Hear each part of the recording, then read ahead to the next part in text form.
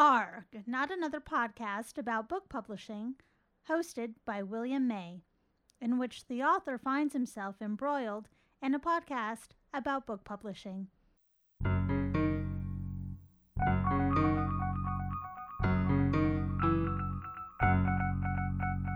Hey there, it's Maggie Dimitrova, back with another episode of ARG, not another podcast about book publishing.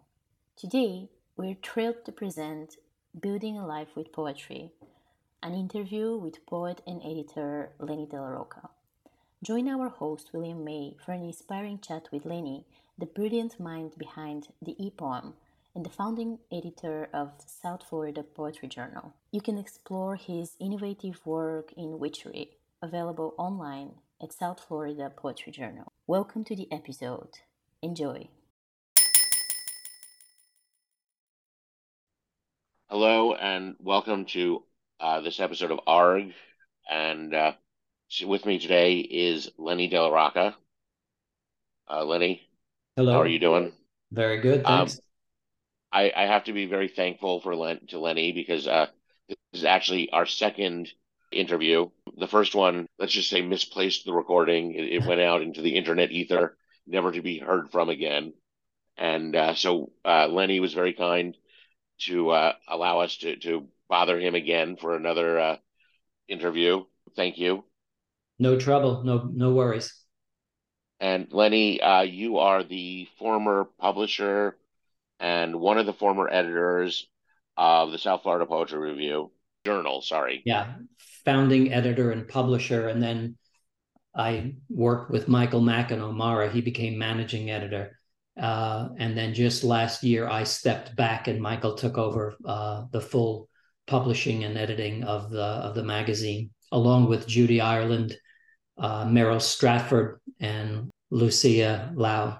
And I want to talk a little bit about that, and then I want to talk about what you're working on now because it's an interesting project. And so I'm just sort of wondering if you can talk a little bit about that process of starting the journal, and how that came about for you. Because your background is more as a writer, as a poet originally. I've always been a poet, since 1968. So I started the journal, actually, it was called Interview with a Poet in February of 2016. And what I did was I interviewed 3 poets a month. I asked them each 5 questions, but it was the same 5 questions for the 3 of them. And then just posted that on the website, Interview with a Poet. I did that February. By May, I did one again, but I also included poetry, and that's how I started. That became South Florida Poetry Journal, SoFlo Pojo. So it became South Florida Poetry Journal in May of 2016. And Interview with the Poet was a feature, was one of the links on that website along with the poems. And when you started out, you began the process with like a sort of rotate. Well, were you originally the editor, or did you have the rotating editorial staff at the beginning? Well, the way I did it originally was that I had folks email me their submissions.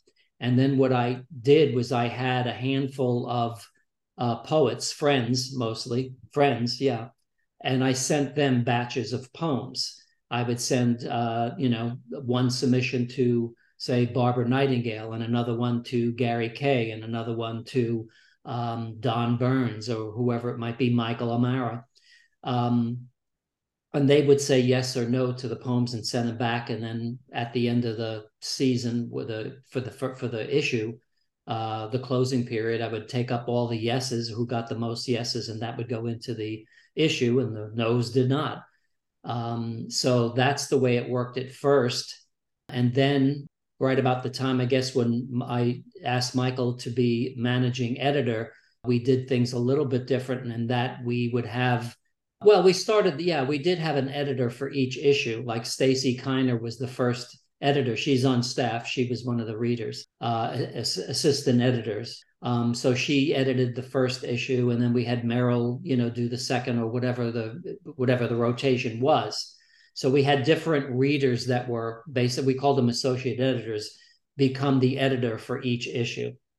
And then when we kind of went through most of them, we would bring in guest editors. Denise Duhamel was one, Mary Galvin was another. So we had a series of guest editors come in. And then things changed. Michael decided we wanted to do submittable. So we did that. And so now things are sent submittable, and we have readers. I'm one of the readers now. I'm not one of the editors.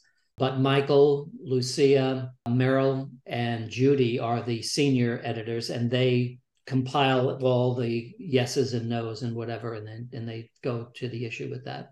So now I'm curious, as a writer, what you learned from that editorial process. What was it that I mean, because one of the most difficult things in being a writer is that submission process, and just how, I mean, it can literally be 100 rejections before you get even the glimmer of a submission Sure. being accepted.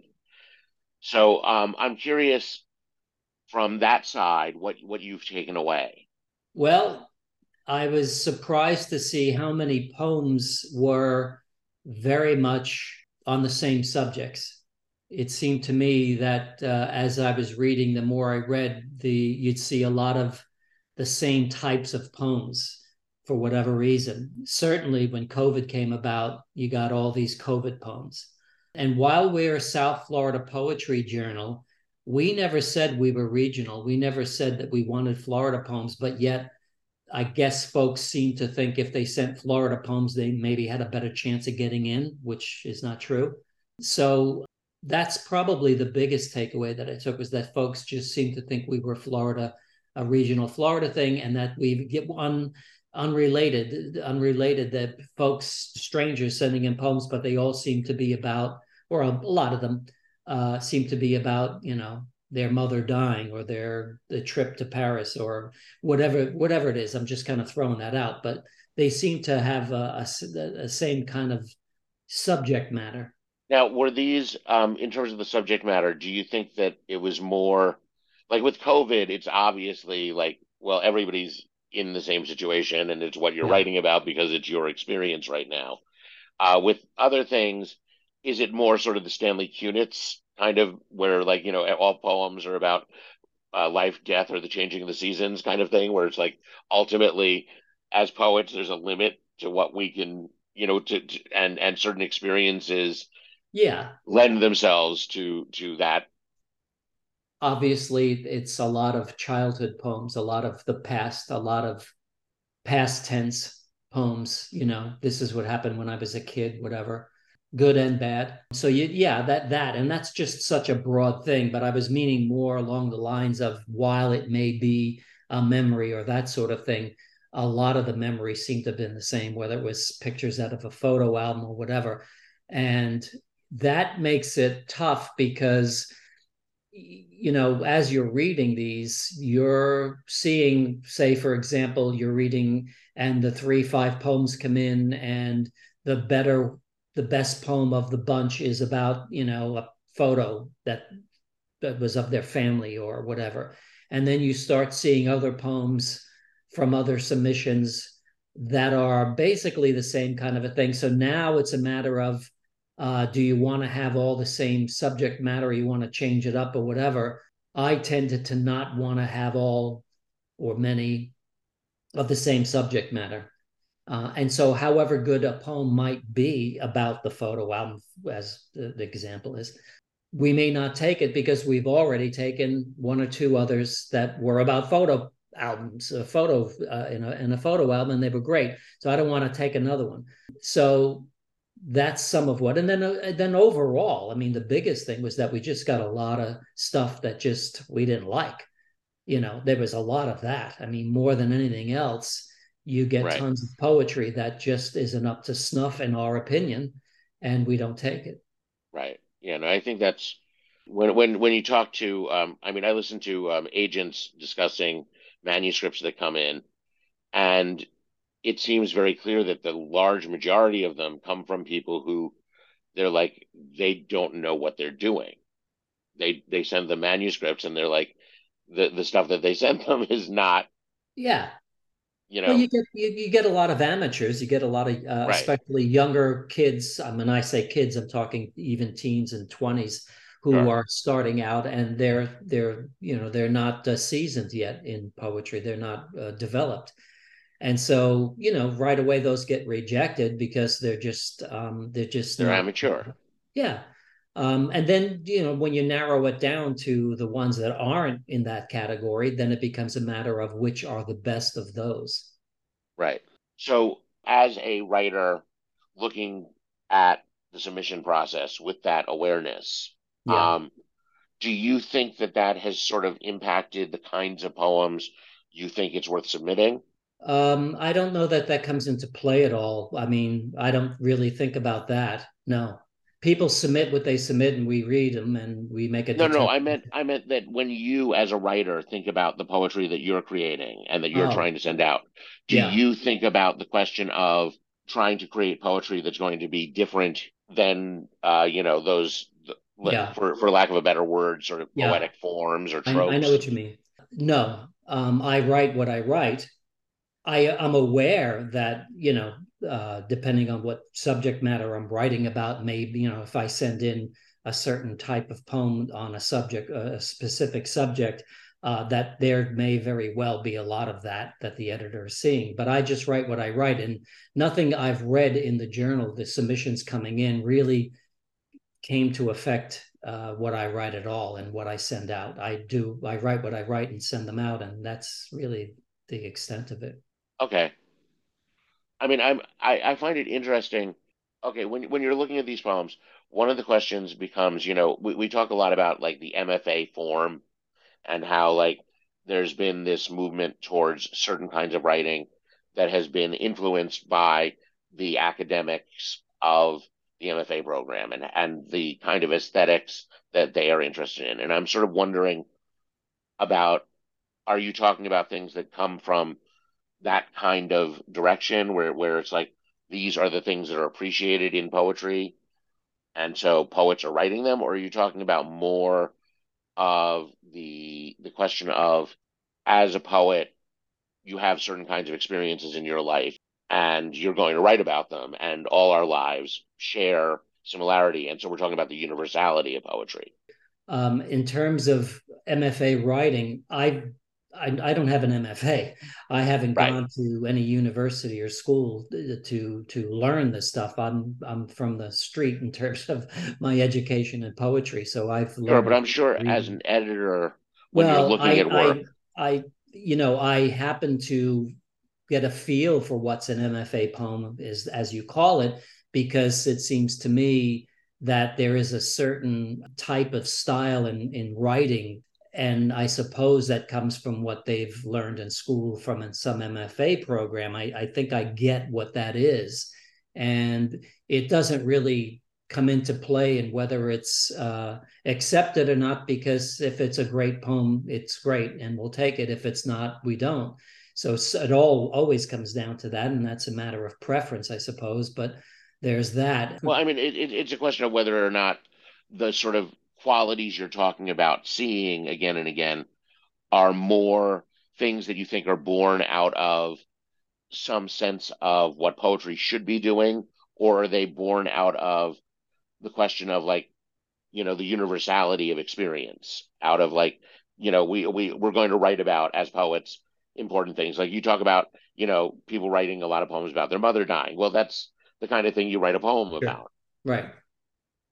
Well, um, yeah, I mean, there's just life experience, right? That's what people write about. That's what we all write about, is everything we've experienced, things that in the past, some things in the present, some things in the future, speculative poetry. But it just seems to me that people write what they write and they draw from their own experiences, and that's what they write about. I mean, we all do that.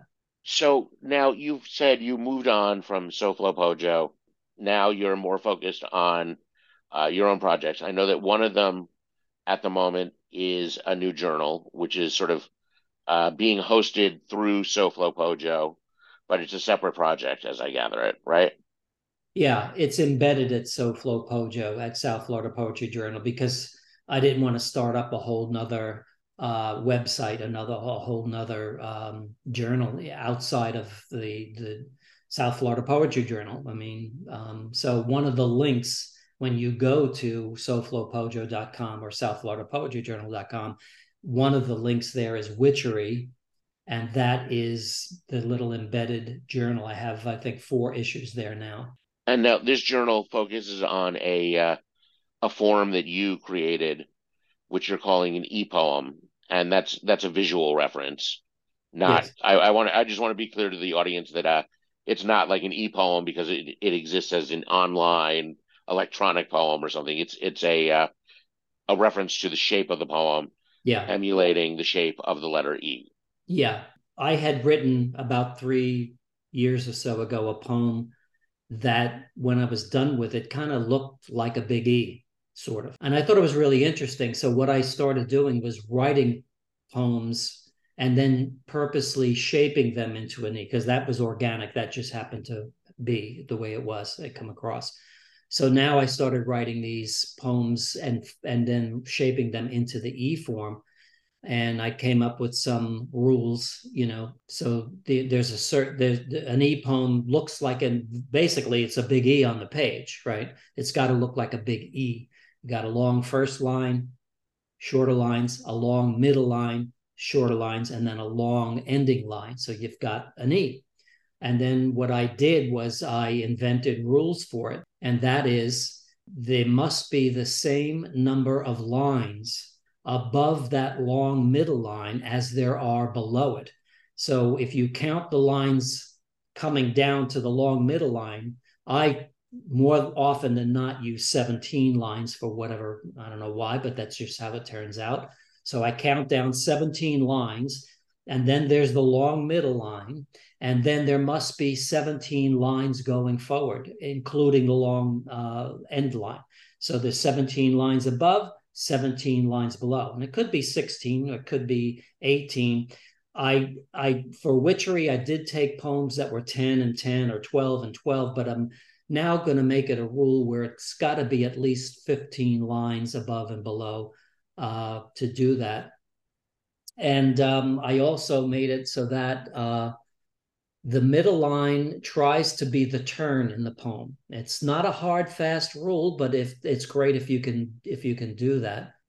And then also, if you're going to publish this in a print journal, I found that you can't have the poem to be more than 19 lines above and below, however, whatever that comes to, 19 and 19, because then it goes to a second page, and you can't break it. There's no stanza breaks. So, and there's no page breaks. It's got to stay on the one page. Now, the exception to that is if you're going to have a second page, then it's got to be another E shape, you see. So then it's like a double E. And then I have a couple of those, and then I have one that's triple. I have, it's one poem. It's 3 pages long, and each page is a big E on the page. And it's not necessarily all 17 and 17. It could be 17 and 17 on the first page. It could be 16 and 16 on the 7, and 18 and 18 on the third. But, as long as they're all symmetrical, the same. So now I'm curious. You brought an example of one of these. Yeah. So I'm curious to hear that, and then we can talk a little bit more about that form. So we can give an example of it for the audience to listen to. Now, this is one of your poems, I gather.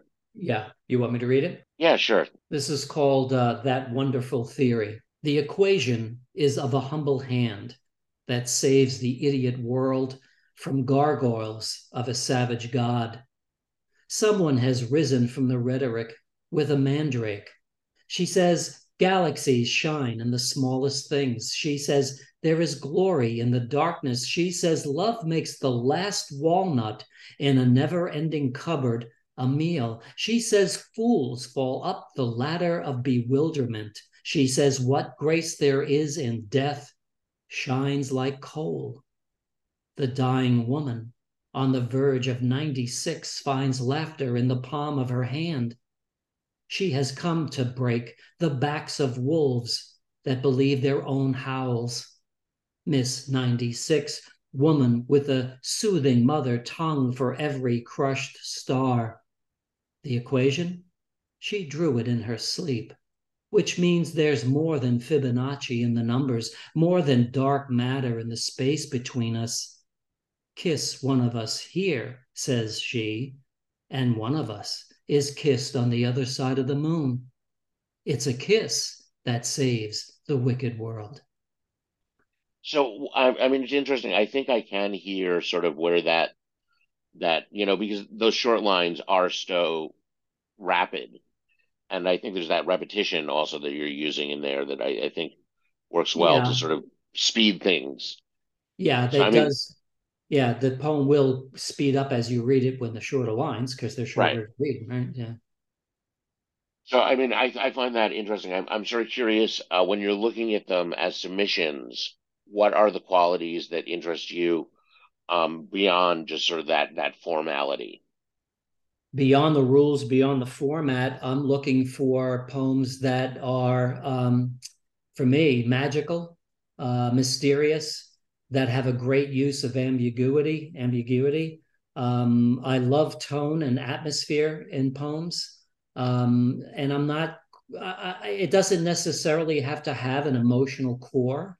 If it does, great. Most poems do, I suppose. But I'd rather feel a poem on the textural, on the atmospheric, on the mysterious, on the contemplative, before I get into what does this mean, kind of a thing. I don't care if it means anything. A lot of the poems I like, the e-poems or otherwise, are poems that I don't know what the hell they're about, you know. I love that. I could read a poem and really not sort of get it, but love it. So that's what I kind of look for. And although I'm open minded, I mean, I see something that's really a great poem that may not have any of that in it, but it's just a good poem. That's acceptable as well. But that's just my preference. Right. So I mean, for you, a lot of it is about that experience, that sort of mystery that exists there in the possibility of what the poem is doing. Yes, it's poetry is an art, and I look at poems as little pieces of art. I look at poems, especially the e-poems that I write. I look at them sometimes as little works, little paintings, or little vignettes, or little videos, in a sense. They may or may not tell a complete story, and they may end up in the air at the end. But to me, that's just the interesting, mysterious part of poetry, that it explores reality that's not always on the surface. So for you, what is it do you think that has made the e-poem so exciting for you that you're focusing on that in that way? Do you think there's something it unlocks as a form? Is there something you're seeing in those poems that you might not have noticed in other poems you've encountered from, your work as an editor? Yeah, the form has forced me to make cuts that I might not otherwise make. It's forced me to pay attention more. I mean, you always pay attention to the line and to the phrase and to the word and to the whole thing. But it's forced me, because I'm only going to mostly stay on one page, and because it's got to be in that shape, the lines have to move along the line lengths where you break the lines. When you get down to that middle E, and then beyond, it forces me to make decisions that I might not otherwise make if I just wrote it out as a regular free verse poem, or a pantoum, or a prose poem. So it really is really demanding, and that's sort of not obvious when you look at it, but it really is. It's a tough thing to do. And in terms of making it a good e-poem, I mean, you could write anything and make it an E and it could be junk. But to make a good e-poem, you got to really pay attention to your choices of words, your choices of lines, that sort of thing. Yeah, no, one thing that's interesting, I think about, I had a conversation with a friend of mine. I think you might know her, Frisia McKee, who's also a poet who she was Absolutely. at, yeah. She and I were talking about how, Frieza used to be for SoFlo Pojo. Frieza used to be one of our review editors. yeah, no, well, at Yeah. one point, she and I were talking, and discussed, there's that sense at a certain point in a poem where you don't want to do a line that's so different than the rest of the poems Right. lines Right. because it sticks out in this way that, to do that. And I feel like there's something about the e-poem that is liberating in that way, that it's like, on the one hand, you're turning that into a form. So it's like there's a way to use these two lines together that actually functions. They don't all have to be one thing or the other. Exactly. I mean, that adds tension to the poem when that happens. If it's done well, if it comes off well. So that adds tension and it adds surprise. That's another quality that I really love in poetry is surprise. I like to be surprised. And sometimes, some poets will say, well, you got to take that line out or change it because it stands out. Well, sometimes that's great if it stands out for whatever reason. You don't necessarily change it or throw it out just for the fact that it stands out. I'm also wondering, how is it you came to the name Witchery for that journal? How does that connect for you? I had written a poem that used the word witchery in it, and it just stuck with me. And it wasn't just I don't know, it's intuitive. Like a lot of the poems I write, it's all intuition. I don't make decisions before I write a poem. I go into it open so that I'm kind of feeling for the muse, right? And so witchery, it just happened. It just came to me, witchery. To me, that's interesting. I mean, that's very much in line with a lot of what you said, as you were pointing out. I think you're also working at the moment on or you're finishing work on an anthology, I think, right? A Florida Yeah. poets. Basically, you sort of open sourced it, as it were, or networked with the poets Yeah. to put that together. Yeah. I first explored the idea of working with others to do an anthology of Florida poets because it hadn't been done in many years. I think Ann Hinga did one many years ago. So I didn't get anywhere in that way. So I decided, well, I'll just do one online and embed it at South Florida Poetry Journal, just another link on there for this anthology. I called it Chameleon Chimera, and I started off. I think the first person I asked was Rita Maria Martinez or somebody, and then Rick Campbell. And I said, send me a poem for the anthology. Send me your best poem or one of your best poems, and then a bio, and then nominate another Florida poet that you'd like to include in the anthology. And so Rita sent me her poem, and then she nominated another Florida poet. And then I contacted that poet and I said the same thing, send me your best poem, and then nominate another Florida poet. And then I would contact that. And when, daisy chain, the same thing for Rick. A few times, things sort of came to a standstill where I couldn't get a hold of them or they didn't respond. And so I would ask another poet to send me and I'd start the chain all over again. So what I'm doing or what I've done with the anthology is when you read Rita's poem, because I'm the one that asked her, next to her is in parentheses my initials LD, means I'm the one that asked her for the poem. But when you look at the poet who she nominated, in parentheses next to that person's name is Rita Maria Martinez, because she's the one that nominated, and then so on and so forth. So you can track, on a lot of cases, you can track the line of poets and how who was nominated by whom. So it's sort of just, as you said, it's sort of a chain letter kind of Yeah, structure. sure. And Oh, what was really interesting, it was I've learned that there are so many more poets in Florida than I've ever heard or met. I mean, I know a lot of poets. I've been in the poetry world down here since 1980, so I know a lot of poets. But mostly from Southeast Florida. I know some from the West Coast, for some up from Tallahassee area, but I've run across poets and good ones who are all over the state, and it's poets. So it was a great thing to learn about these new poets that are new to me. what is that what surprised you most in that journey with that Yeah, anthology? Or yeah, yeah. How many great poets there are in Florida? Sure. and I mean, I'm curious in terms of the poems, what sticks out to you? I mean, I'm sure you were saying that I know that you weren't looking specifically for Florida poems. I'm sure there were some that inherently, some poets inherently that's going to be in it because they write about their reality in that way. Yeah. But I'm just curious, was there anything that you found looking at this diversity of poets from Florida? Was there anything that sort of stuck out to you within that group, other than just, the quality of the work that you were lucky enough to receive?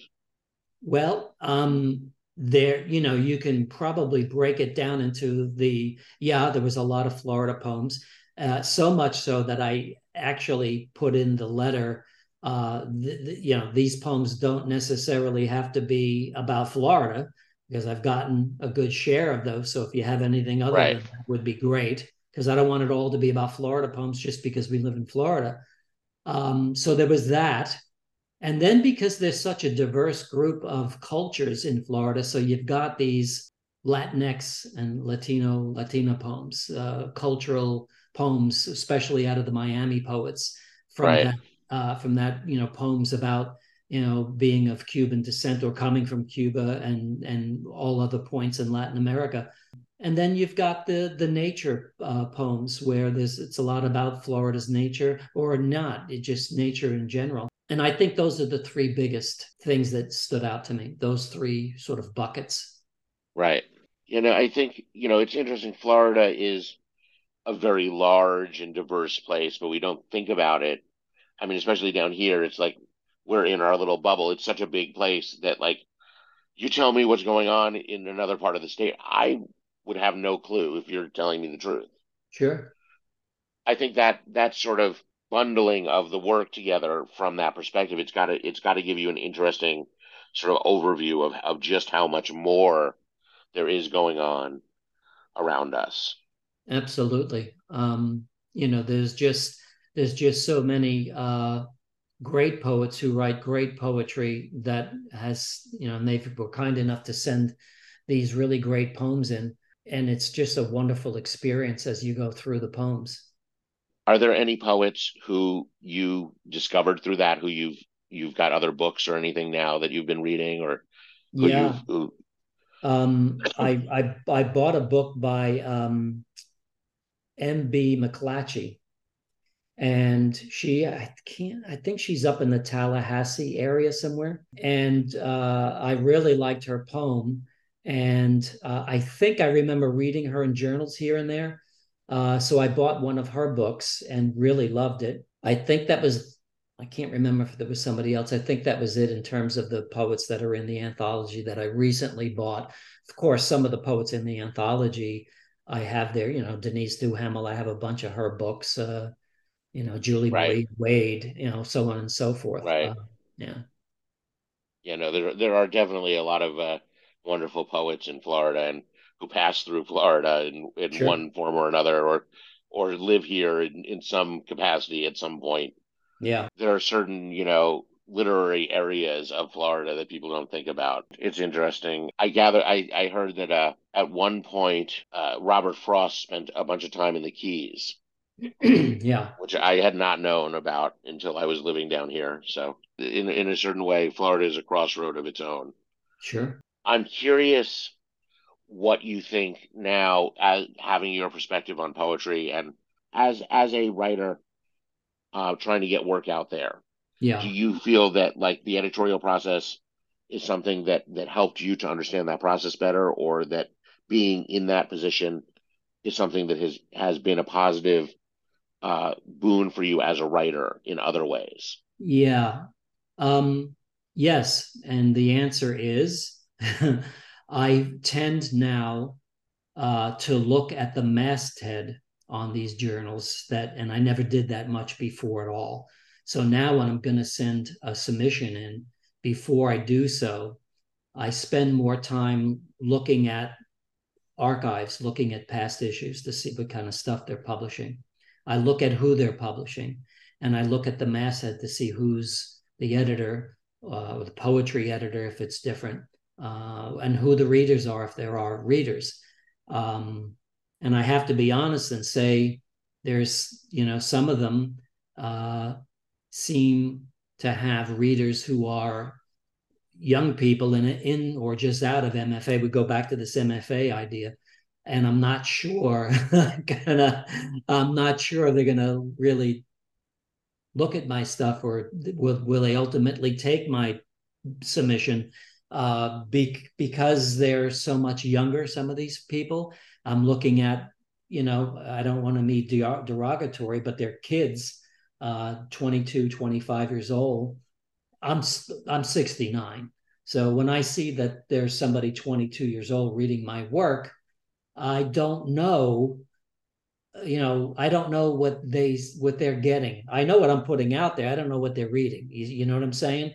They're just off of an MFA, or they're just coming out of college, and I know they were taught to think this way or that when it comes to, I don't know how seasoned they are. And so I sometimes hesitate, honestly. So what I'm doing differently is I'll probably still send it anyway, but it makes me wonder.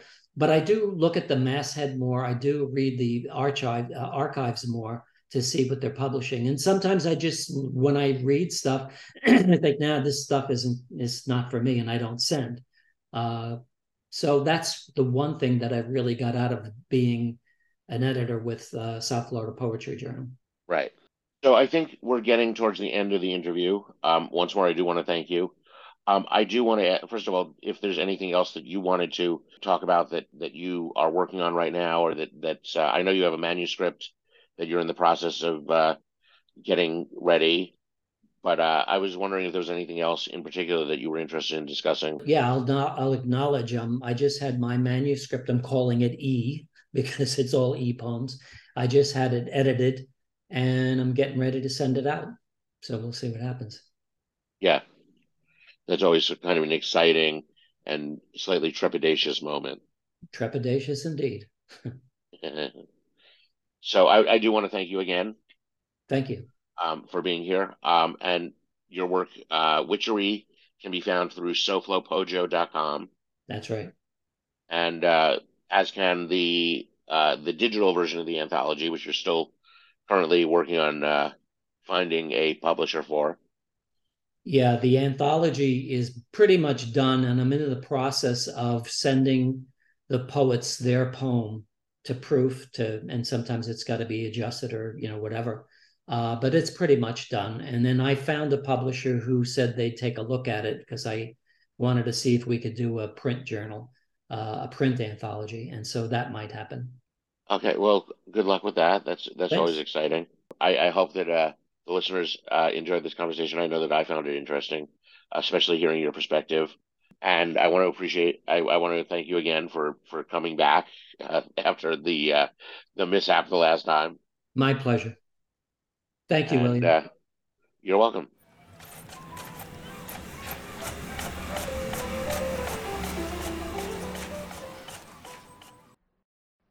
ARG, Not Another Podcast About Book Publishing, is produced by Denise Marsa, Maggie Dimitrova, and William May. Please visit williammaywrites.com for social media links, recited poems, and more.